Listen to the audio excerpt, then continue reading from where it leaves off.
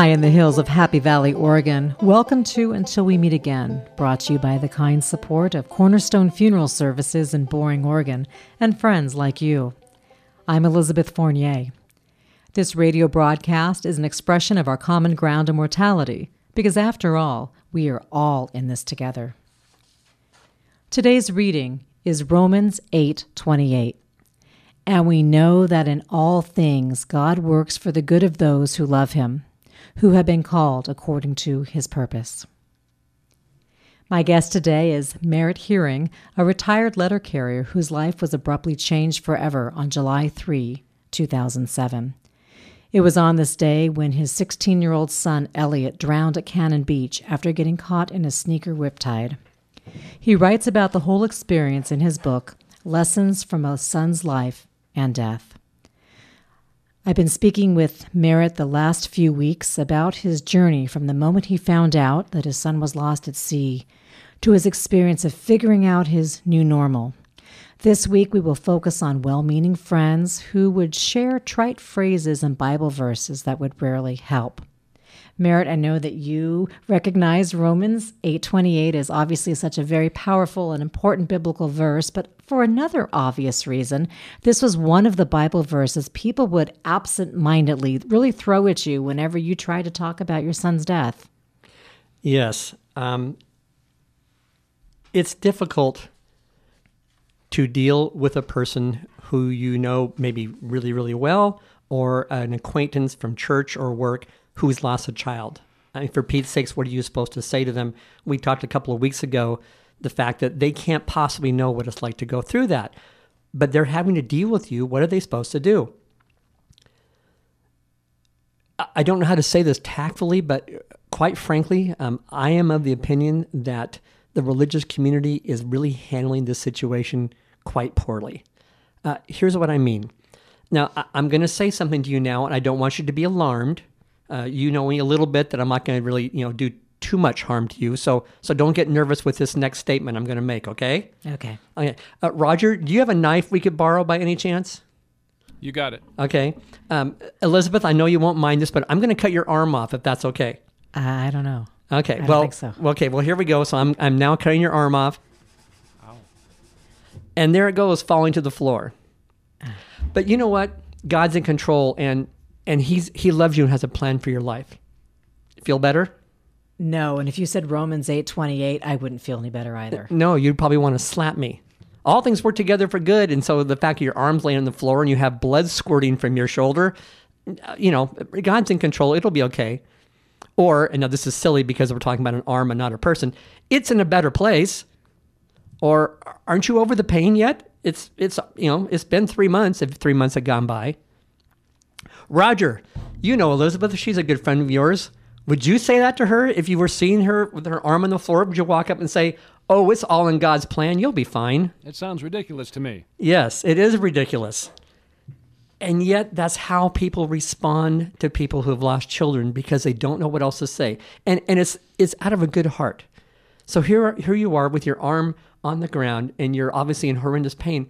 I want to do something to fix it, but I can't make it go away. So I had to say something to you. So I will give you my best 3 Bible verses. Or here's a book you should read that will make everything be fine, and the lilacs will come out again, and you'll hear music from the heavens, and your life will be great. Meanwhile, you still have blood coming out of your arm, you're in horrendous pain, and there's your arm dying on the floor. But we do that with people who have lost children all the time, and we have to stop. You cannot, people will say, well, it says in God's word that God's word will not return void. Well, yes, but when God said that, he wasn't talking about throwing it out like Harry Potter's magic wand. You use the Bible lovingly and creatively and with compassion. You don't walk up to somebody who you barely know, who's lost a child or lost anything, and just quote a Bible verse at them, spin around, turn your heels, and go, well, I did my part. She's better now. We would never do that with any other trial, or with, Roger would not say that to you if you lost your arm. But we do that when people lose their child all the time. Now, I was very fortunate. I only had, in the 12 years, and this was in the first 9-10 months, I've only had one person say one rude thing to me, and I just stared at them like, what did you just say? And I'm not going to tell you what it was because it's between that person and me and everything's fine. But in the 100 or so people I have spoken with in the last 12 years who have lost children, I have heard stories that would just make your ears fall off. And you would go, why would anybody with any kind of a heart respond to a person like that? Because we don't know what to do. This is a person who obviously needs some kind of help. I had to say something. That's the first mistake. No, you don't. You really don't have to say anything. Now, this can get into a long discussion. A lot of it has to do, Elizabeth, with how well do you know the person? We spoke last week about my dear friend Roger in the next room. Roger can say anything he wants to me. He can ask me anything he wants to ask about dealing with Elliot's death because he and I are as intimate as two men can be. He is my dearest friend and has been for many, many, many years. But if some guy, when I was delivering mail, if one of my customers came by and all of a sudden wanted to emote with me, and I hardly know them, they just moved in 2 weeks ago, that would be kind of offensive. You're stepping too close too quickly. And you have to judge what is your relationship with the person. If it's just casual, maybe all you need to do is walk up to them and say, I heard you lost your child. I'm so sorry. I'm sure there probably isn't anything I can do because I don't know you well, but I just wanted you to know that I really care about you and I will truly pray for you tonight. You'd be surprised how encouraging that would be to just have somebody say that. That sounds perfect. I think what you're saying, you're really imploring people as a man who lost a child, put your Christian bumper stickers away. Oh, don't even get me Christian bumper stickers. Christian bumper stickers are the worst because they're trite little sayings that the words may be true, but there's no depth behind them. There's no feeling behind them. A terminology that I have used when I think about people who do this is we have too many of us is too easy for us to fall into the trap of being a professional Christian. Well, this is what a Christian must do, so I'm going to quote Romans 8:28 to him and tell him that God is in control and rebuke him if he's being too sad, and then I will have done my part. Now, part of the problem is that last thing I said. There is too much untruth in the Christian community that we're not supposed to be sad as Christians. That is ridiculous. If you have lost a child, of course you're going to be sad. You see sorrow and emotionalism all through the Gospels and in Paul's writings.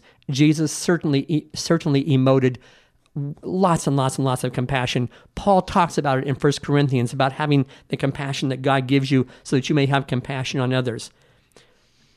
Here's the problem, Elizabeth. Compassion requires time, effort, and work. And our society doesn't want to include any of those three things. We want to go home and watch American Idol and go to work and get my car done real quick so I can go on vacation. And if I have to stop and take the time to invest in this person who's lost somebody, well, I can't do that because I have my life to live. We don't want to. Here's the thing. Everybody has pain. So why in the world would I want to sidle up to you and share yours? I've already got my own. But that's what we're being called to do.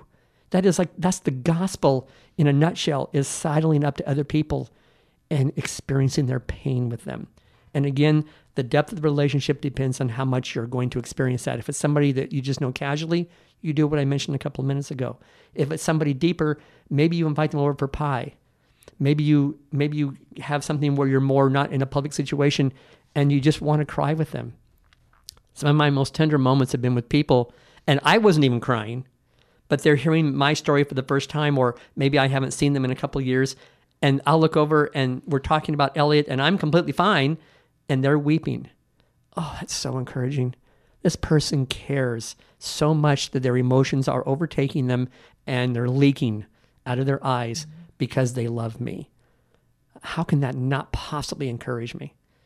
But the instantaneous fixes, they don't exist. On today's episode of Until We Meet Again, we're talking to Merritt Hearing about how the church can do it better, how we can really help another brother or sister going through this pain. As a funeral director, I will be at funerals, and occasionally there'll be somebody who's grieving. And the occasional, people are always grieving, but the occasional part would be somebody might say to them, "You can't be sad. Why are you crying? How selfish of you. They're in heaven with God. They're fine. What are you doing crying?" But what happens, though, is there's somebody who's left behind. Yes, you know your son is fine and he's taken care of and he's having a great life now. But what about you, the person left behind? What can we do better? What can the church know that we need for people left behind? First of all, pardon I'm kind of chuckling over here because I've talked about this with a couple of people, in particular my daughter. I will talk about my son and that he's passed away with people who maybe don't know me well. And usually their first response was, oh, that poor young man snuffed out in the early stages of life. And I get that. I get that. He only lived to be 16. But I'll tell them, no, you don't understand. Says, I'm not grieving Elliot. Elliot's in a better place. And I don't mean that in the bumper sticker way. I mean that in a real way. He's walking with his Savior, Jesus Christ, in heaven. He's in no more pain and never will experience. I'm not grieving for Elliot. I'm grieving for me. I'm the one that's sad. I'm the one. Elliot isn't hurting. He's doing fabulous. I'm the one that's in pain. I grieve for myself and for the rest of his family and his friends who miss him. That's where the pain is. Elliot is in no pain whatsoever. Why would you grieve for him? About him? Till the cows come home, but not for him. He's doing fabulous. How do you deal with people when they compare their story to yours and maybe they're not even talking about a child? They're talking about, oh, yes, my grandma died 5 years ago. I know what you're going through. How do I do it in reality or how do I do it in my brain? Oh, let's hear it all. In my brain, let's not talk about that. No, the point there is may seem obvious, but it isn't to some people. Especially, and we're talking about losing a child here.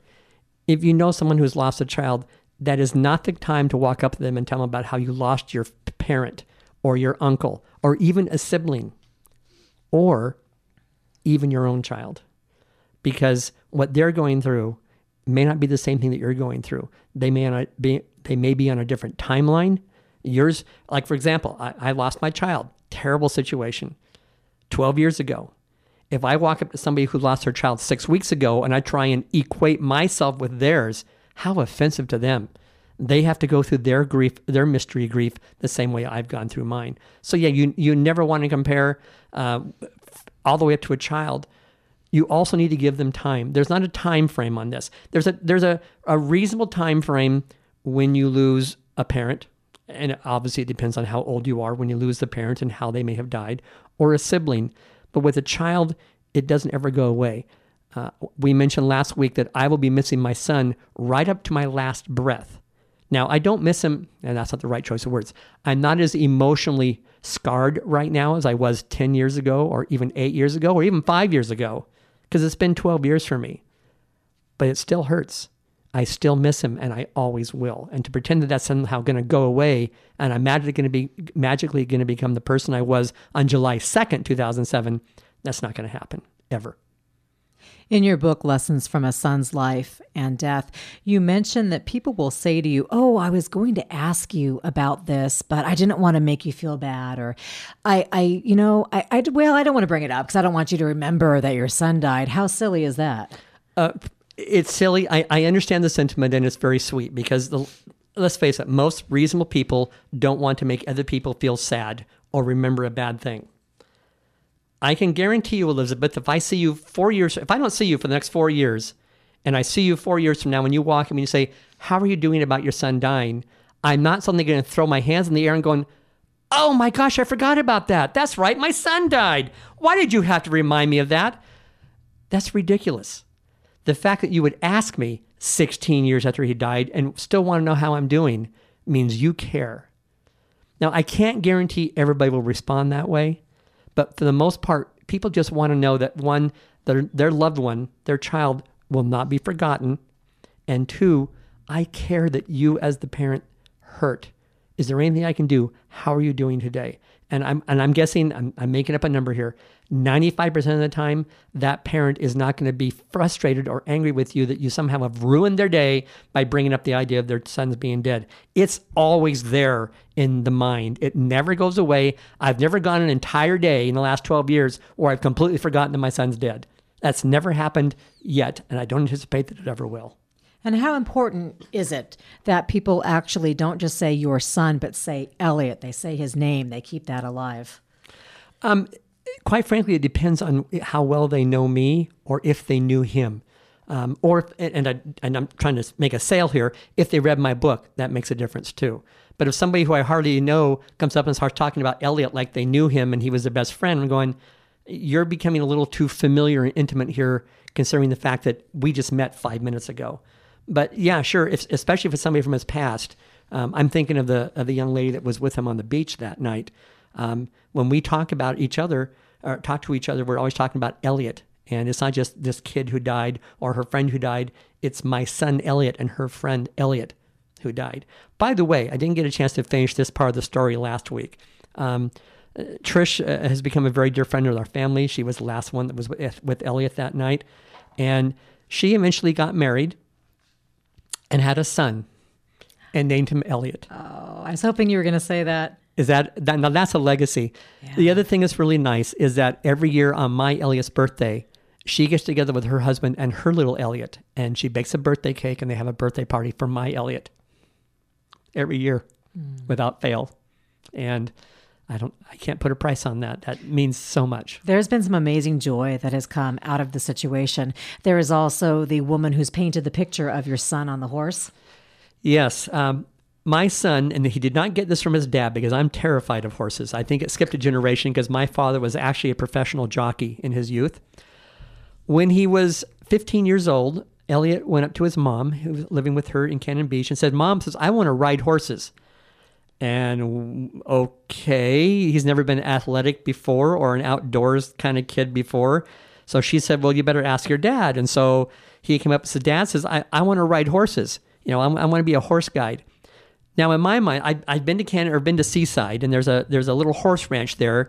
And my mind is picturing Elliot's hanging on to the bridle of the horse, and there's a 3-year-old up in the saddle with a lollipop in her hand, and he's walking her around in a circle.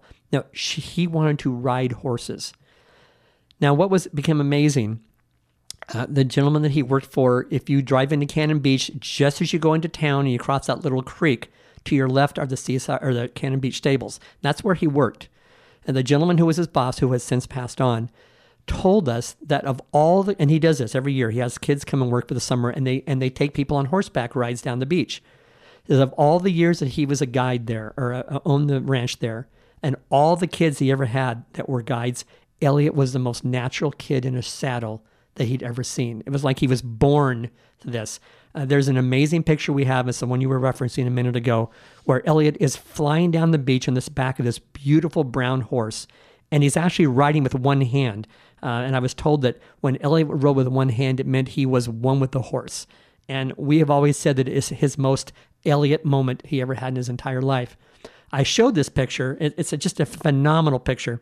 I showed this picture to a lady I work with and she looked at the picture and says, "That's amazing. Well, how many years has he been riding?" And I said, "Well, this was his first summer." And she looked at me and she said, "What?" I said, "Yeah, this is just one of the rental horses they have, and this was his first year." And she grabs the picture out of my hand, looks at it again. She says, "I have my own horse. I have horseback riding lessons. I've been doing it for years, and I've never had a moment like this, like your son has in this picture." We ended up having that picture painted into a beautiful portrait. A lady did it for us as a gift, and it's my if my house ever catches on fire, once I make sure that my wife and in-laws are safe, that's the first thing I'm grabbing before I leave the house. Tell me about the 9 and praying for them. Oh, the 9. Elliot was drowned on July 3rd, 2007, as you mentioned at the beginning of the broadcast. That weekend of the 3rd and 4th, 10 people were swept out into the ocean from Cannon Beach. 6 of them almost identical to the same spot where Elliot was. 1 perished. The other 9 were rescued. My son is the one who perished. And here's what I want to know. We talk about as Christians the deep theological questions we want to ask God when we get to heaven. Explain predestination and election, and how does salvation work, and blah, blah, blah, blah, blah. No. This is the question I want to know. Are one of those 9 in heaven because of my son's death? Either because a 16-year-old young man drowned in the ocean and one of those 9 people said, I need to get myself right with God. I don't even know what this God thing is, but I need to get it taken care of now.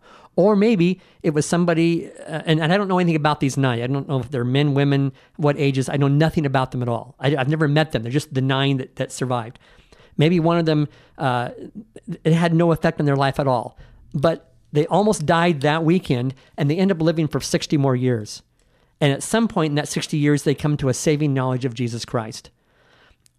Elizabeth, when I get to heaven, I want to walk up to my Savior and say, are one of those 9 in heaven because of my son's death?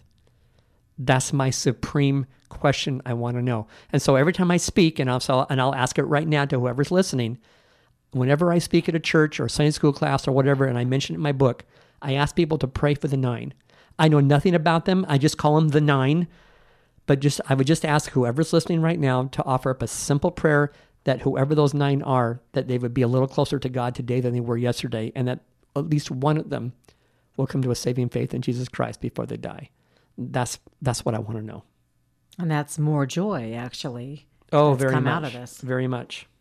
Can you share anything that someone has said to you that's just been poignant and powerful? Either if it's just been a healing moment to you of somebody offering the correct grace for your grief, or somebody coming to you and saying, I want to tell you a story about Elliot you might know? I wouldn't say necessarily a moment, but an event that happened and still happens at Seaside High School. Elliot would have graduated in the year 2009. At Seaside High School, seniors have to accomplish what they call the Pacifica Project. And it requires going out and doing something within the community that does community good, and is some kind of project that they do, and it's their senior class project they have to do before they graduate. And the year that Elliot would have graduated, one of his classmates, who was missing him desperately, decided to raise money for a scholarship in his name. Amazingly, she raised $10,000. I'm sorry, $12,000. 2 people gave anonymously $5,000 each. Because it was so much money, $12,000 they raised, they decided to not only put that into a scholarship for people for that class, but every year since then, they've had an Elliot Hearing Memorial Concert at Seaside High School. And whatever funds are raised at that concert get put into the scholarship fund. Now, what's really cool is that the kids who are playing in that concert now, 12 years later, they don't even know who Elliot is, but they still do it as part of his legacy at Seaside High School, and I'm so grateful for that. That's very special. That's amazing. So in your book, there's a chapter about humor. And when I first came across that, I paused for a minute and thought, that seems kind of funky. But after I read it, I thought, hey, this is fabulous. So explain some of that to us. Yes. I have a chapter called The Sacredness of Humor. I, like everybody else, I love to laugh. And sometimes all of us at different times will laugh about things that are maybe darker than others. And we discovered pretty early on that there are funny moments in virtually every process, including this one. I'll give you a prime example. We started receiving, obviously, phone calls and cards and letters from people immediately after Elliot's death. I had been down at the beach for several days taking care of things along with his mom. I should say she was taking care of things and I was there to help. She was doing most of the work. And when I came home, I had dozens and dozens of phone messages, people calling and just wishing us their best wishes and their prayers and how bad they felt. One gentleman got on and his message was like everybody else's. Felt so terrible about it and blah, blah, blah. And then he kind of stopped talking and it was obvious that he didn't know how to finish the phone call. And he kind of stammered this way and that way. And then he just blurted out, well, have a nice day. When I listened to that on the phone, I was so shocked at what he said. And then I just burst out laughing and explained to the people in the room what was so funny. And it ended up being one of the most precious moments because there's so much heaviness and so much emotion. You got to have an outlet at some point of just some, this is just funny. This is just really, really silly. Another beautiful moment I had, at the time, I was working with 5 young married couples. I was a facilitator for a young marrieds group talking about marriage and divorce. I had gone through a divorce. And these 10 young people have become like kids to me. I love them to pieces. we were at LAS Memorial at my church in Southeast Portland, and the place was packed. I thought we might get a couple hundred people. There were about 425 people in the church. It was just jammed, and I was so touched that Elliot's life had meant this much to this many people. So afterwards, I was talking with one of these young people who I had been dealing with. He'd actually had been Elliot's youth minister. And I was commenting on how amazing it was that all these people had come to the memorial. And being a little bit flippant myself, I said, says, if I was to die, says, there certainly wouldn't be this many people here. There'd probably just be a few people and you guys. And this young man gently put his hand on my arm and says, oh, don't be silly. We wouldn't be here. And we laughed until we cried because it was so important to have that humor. It was just so, so important. I'm looking at the time we have here. If I may finish with one last story. This is a story that I share with everybody who I go to speak with. It's how I finish the book. It is a definition of what my son, who we have lovingly come to call a goober. My 4 children and I were playing Trivial Pursuit one Sunday afternoon, and we weren't using the board game per se. We were just asking the questions. Now, you have to understand, my son is not 6 at the time. He's 15. He's in high school, okay? So, he should know stuff. My daughter asked him this question. She said, Elliot, says, pelicans, are they a bird that they flock together? Are they more of a bird that are solitary? Now, Elizabeth, you know what a pelican is, right? Yes. And you probably know what a pelican is since you were 6, because that's one of those weird-looking animals that has everybody knows what an elephant is, a giraffe, a pelican. It's a pelican. My son says, what's a pelican? And we all started laughing because he's doing one of his goober moments again, and he realizes that he stepped into one of his Elliot moments again, and we're just cracking up that my 15-year-old son doesn't know what a pelican is. And he gets really embarrassed and he goes, oh, no. Those are the birds that bring the babies. So now we've lost it. We are dying, tears streaming down our face, that laughter you do when no sound actually comes out of your mouth. And he's just looking horrified, like, what have I said? What have I said? And then he gets this look in his face. He goes, oh, no, I know. Those are called sporks. And we died.